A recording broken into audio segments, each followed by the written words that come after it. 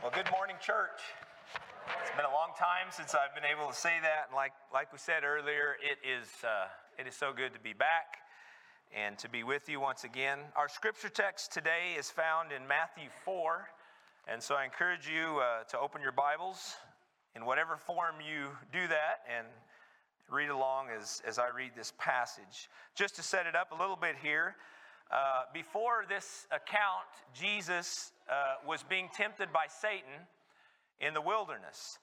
And so verse 12 is actually the beginning of his message and his ministry. And so in these next several weeks, we are going to look at what it really means for us when we say that we are followers of Jesus. I mean, what does that look like? What should it look like? And then I think maybe the most important question of all that is to say, does it look like us if we say we are followers of Jesus? And so let's read these verses as Jesus begins his ministry. Matthew 4, beginning with verse 12 and reading through verse 25. When Jesus heard that John had been put in prison, he withdrew to Galilee. Leaving Nazareth, he went and lived in Capernaum, which was by the lake in the area of Zebulun and Naphtali, to fulfill what was said through the prophet Isaiah. Land of Zebulun and land of Naphtali, the way of the sea beyond the Jordan, Galilee of the Gentiles. The people living in darkness have seen a great light. On those living in the land of the shadow of death, a light has dawned. From that time on, Jesus began to preach, "Repent, for the kingdom of heaven has come near." As Jesus was walking beside the Sea of Galilee, he saw two brothers, Simon, called Peter, and his brother Andrew. They were casting a net into the lake, for they were fishermen. "Come, follow me," Jesus said, "and I will send you out to fish for people." At once they left their nets and followed him. Going on from there, he saw two other brothers, James, son of Zebedee, and his brother John. They were in a boat with their father Zebedee, preparing their nets. Jesus called them, and immediately they left the boat and their father and followed him. Jesus went throughout Galilee, teaching in their synagogues, proclaiming the good news of the kingdom, and healing every disease and sickness among the people. News about him spread all over Syria, and people brought to him all who were ill with various diseases, those suffering with severe pain, the demon-possessed, those having seizures, and the paralyzed, and he healed them. Large crowds from Galilee, the Decapolis, Jerusalem, Judea, and the region across the Jordan followed him. This is where it all began. We hear that, sometimes when we visit historical sites or maybe, visit places where very important things started or found their birthplace. On that trip to Colorado that I mentioned earlier with my father this summer, we drove through La Junta, Colorado. And that was where my father and mother actually met back in the mid-60s. And so my dad was in voluntary service there at that time, and my mom had gone there for nursing school. And so they met there, they got married a few years later, and if it weren't for that, I would not be here today. So it was very interesting, really. I'd heard them talk about things and so on, but it was really interesting for me to go by, the VS house where my dad lived when he was in his young 20s, and the dorm that my mom lived in, which is actually not being used. They haven't torn it down, but it's not being used anymore. The park that they would walk to on those beautiful Colorado evenings as they got to know each other. And I had to think to myself, as we were taking all of that in and seeing all of that, this is where it all began for them. Well, for Jesus' earthly ministry, this is where it all began. On the shores of the Sea of Galilee, near a town called Capernaum in the area of Zebulun and Naphtali. That's the context that Matthew sets for us here in verses 12 through 14. And in Matthew's gospel, he will often connect Old Testament prophecies with the life and ministry of Jesus. The reason that he would do that is because he was trying to help the Jewish people of that time see the connection between their scriptures in the Old Testament and how God was working and what God was doing. And you'll notice in the text there that verse 15 and 16 are, I'm behind on my slides. I haven't done this in a while. Let me catch up here. You guys are supposed to see the map and the town of Capernaum. There it all comes. All right. So, but anyway, in your Bibles, you probably noticed if you were following along in verses 15 and 16, it's kind of broken apart there as a separate thing as he quotes the prophet Isaiah. And because Isaiah said where this was all going to begin. He prophesied that. He gives the location, and then he gives the reason for God sending Jesus to us here on earth. Verse 16 says, the people living in darkness, and now I'm going the wrong way. Bear with me here.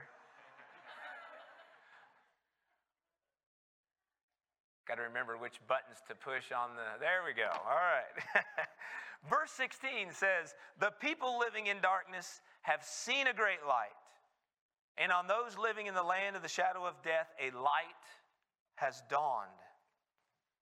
So, Isaiah was saying, this is where it is all going to begin.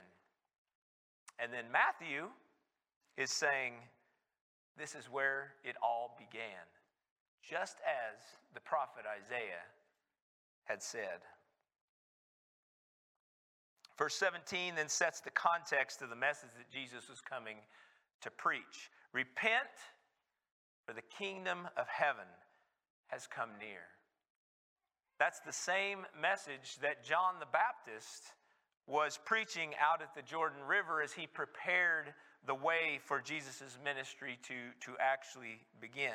And we see here in verse 12 that, just as the ministry of Jesus is about to begin, he hears that John had been put into prison. And, as I was reading and writing and listening to these verses this week, as I talked about earlier, I tried to imagine what this week might have looked like if it took place here in Arthur, Illinois. Perhaps Jesus would stop by a farm outside of town where two brothers were helping their father get things ready for the upcoming harvest.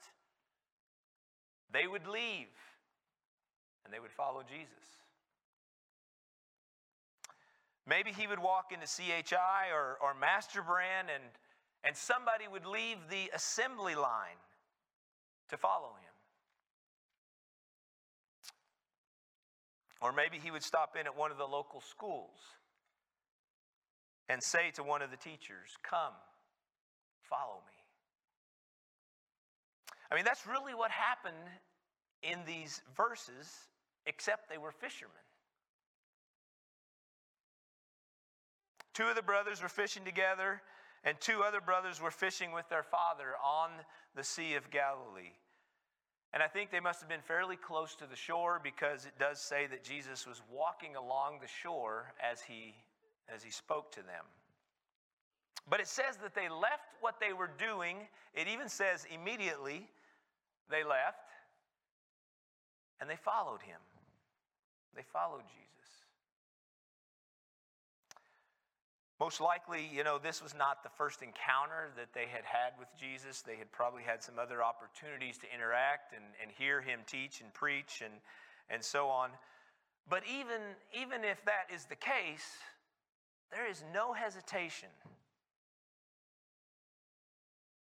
when Jesus says, "Come, follow me." So we have to wonder, would we be so willing to drop everything and to follow Jesus right before harvest? Peter, Andrew, James, and John were the first followers of Jesus. That is where it all began. Right there on the shore of the Sea of Galilee. And now, some 2,000 years later or more, there are over 2 billion followers of Jesus around the world. That means that nearly 1/3 of the world is Christian and claims to be a follower of Jesus. That also means that there's 2/3 that maybe still need to hear about Jesus. So there's still work to do. And of course, it doesn't mean that 1/3 of the world necessarily lives like Jesus or lives a life that looks like Jesus, but apparently many claim to follow him. So in the weeks ahead, as I said, we're going to look deeper into what that means for us if we say that we are followers of Jesus. Of course, the most important thing of our faith is that we have received Jesus into our life and we have received the grace and forgiveness for our sins that he died to save us from. That's the most important. We're not perfect. We are not sinless as Jesus was, and we need his grace. Amen? Amen. We need his grace. Jesus started his ministry by calling us to repentance, and that repentance thus brings forth restoration. And so that's why he begins there. But if we follow Jesus, if we say that we're a follower of Jesus, then our life, our goals, our desires, our character, our worldviews, they should resemble the life and teachings that he has shown to us. And so here's the other important question. Does your life, does my life look like we are true and committed followers of Jesus? There are so many misrepresentations of Jesus out there today. I saw a really grotesque one this week. I'm not going to go into details and share about it, but I could hardly bear what I was witnessing or seeing from somebody who claimed to be a follower of Jesus, or at least had a cross, was bearing a cross that told me that they might be a follower of Jesus. And because of all of those different misrepresentations out there, we need to be sure that we are showing people who are without Jesus, people who are living in darkness, as it says here, the way to this true light that Isaiah and Matthew speak of in Jesus Christ. And we all know that there's plenty of darkness in this world. And the light of Jesus is especially needed to shine through those of us who follow him. In John 14:6 that was read earlier by Emily, thankfully in English, because most of us probably wouldn't have understood what you were reading. But in that passage, we heard Jesus respond to Thomas, and he says that if we know Jesus, we know God. They are one and the same, along with the Holy Spirit. And in that verse, Jesus says, I am the way, the truth, and the life. No one comes to the Father except through me. And then he says, if you really know me, you will know my Father as well. As we visited the many different churches this summer while on sabbatical, I would often look around us and think, you know what? We all have one thing in common, or most of those who are in attendance for worship would say that we are followers of Jesus Christ. We all believe in and follow the same God. You know, our worship spaces might look different. We saw quite a variety of that this summer. Our worship styles might be a bit different. Our church structures might be different. Some had bulletins on Sunday mornings, some did not. Some observed communion every Sunday, others did not. Some had pastors who were on sabbatical or just coming back from sabbatical. And we thought that was very interesting since we were on sabbatical ourselves. I guess there were like 3 churches where they talked about sabbaticals either on ongoing or coming, or just one pastor was just coming back. It was his first Sunday back from a sabbatical. So I guess it must have been the summer for sabbaticals for pastors. But among, all of those similarities and differences, we all gathered together to worship the same God. The God of Jacob, the God of Moses, the God of Mary, and the God of David. And we gathered to worship the same Jesus, the Jesus of Peter, of Andrew, of James, and John here. And so, isn't that incredible to think about and to celebrate? Over 2 billion people gathering together to worship Jesus in different places around the world. All of us calling out to the same God that David called out to in the book of Psalms. And when all of us call out to Jesus to help us, we are calling on the same Jesus that Saul, before he became Paul, called out to on the road to Damascus in Acts 9. The same Jesus that died for the sins of the world died for your sins and my sins. The same Jesus that healed the lepers and gave sight to the blind is the same Jesus that still brings healing today. The same Jesus that brings hope in the midst of despair and heartbreak in this world is the same Jesus who can bring hope to you and your family when you experience heartbreak and despair. And I know some of you have experienced that this summer.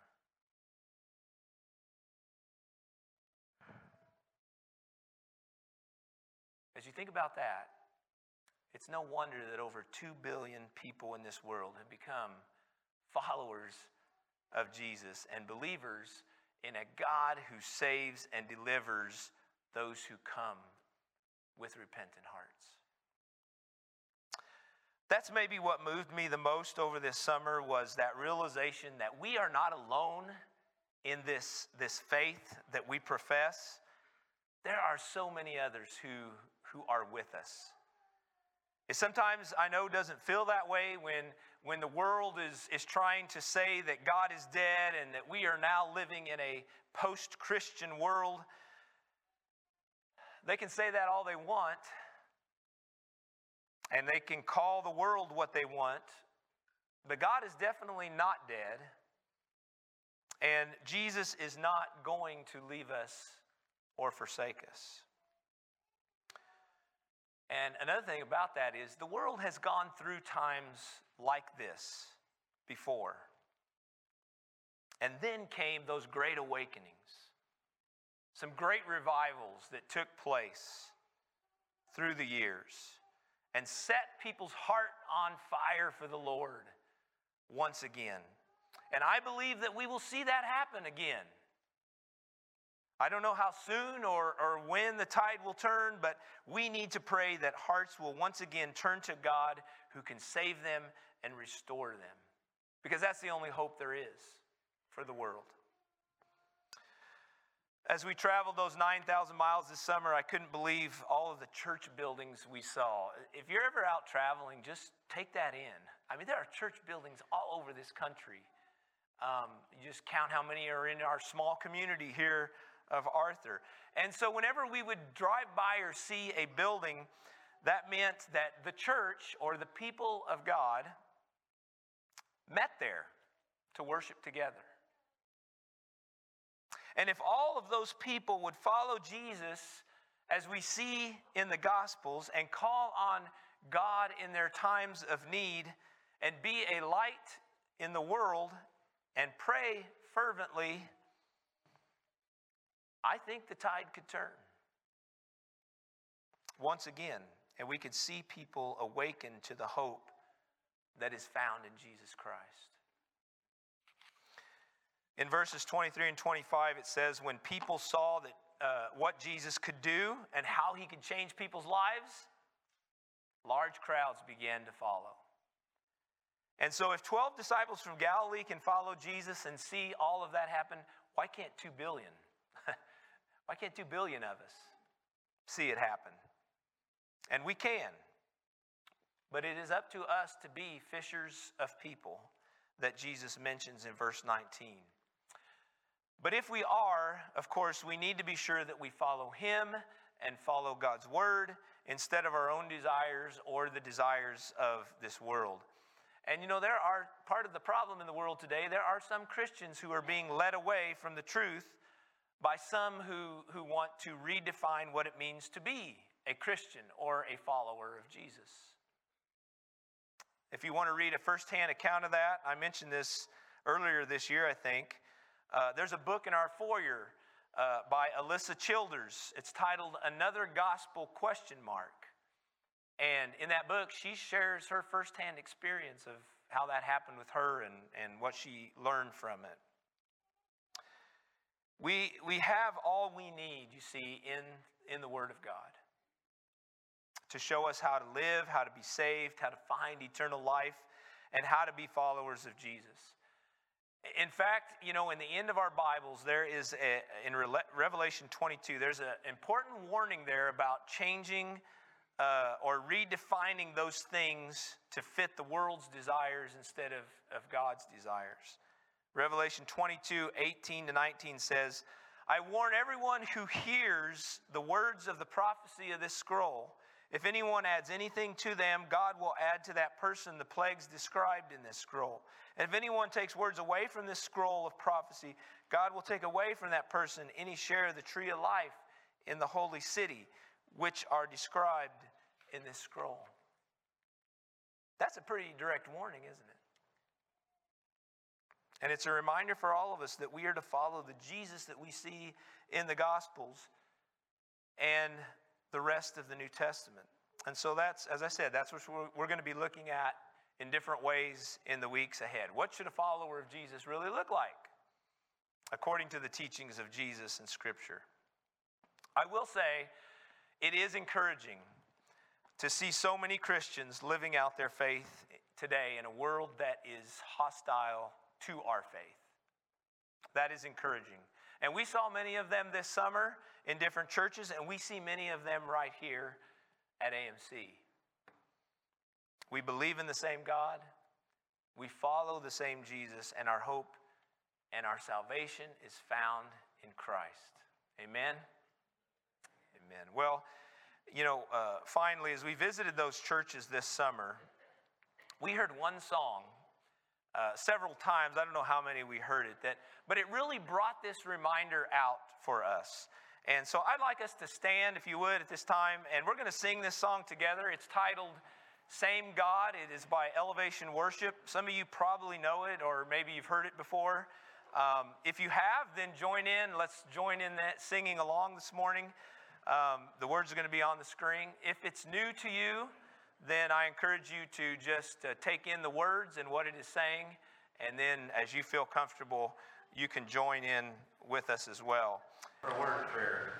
Lord, we come before you this morning and we know that we worship the same God, we follow the same Jesus. We just pray, Lord, that our life reflects that to a world that needs to know you and needs to know the hope and salvation that you can bring into their lives. Help us to be examples of that in our daily lives. And be with us in the weeks ahead as we look at what that looks like and what it means for us. Lord, we pray your blessing over the meal that we're going to share together today. And bless the food, bless each one who brought something. We pray your blessing over Sawyer and Jameson and Cheyenne and their family. Just bless them in many ways in the days ahead.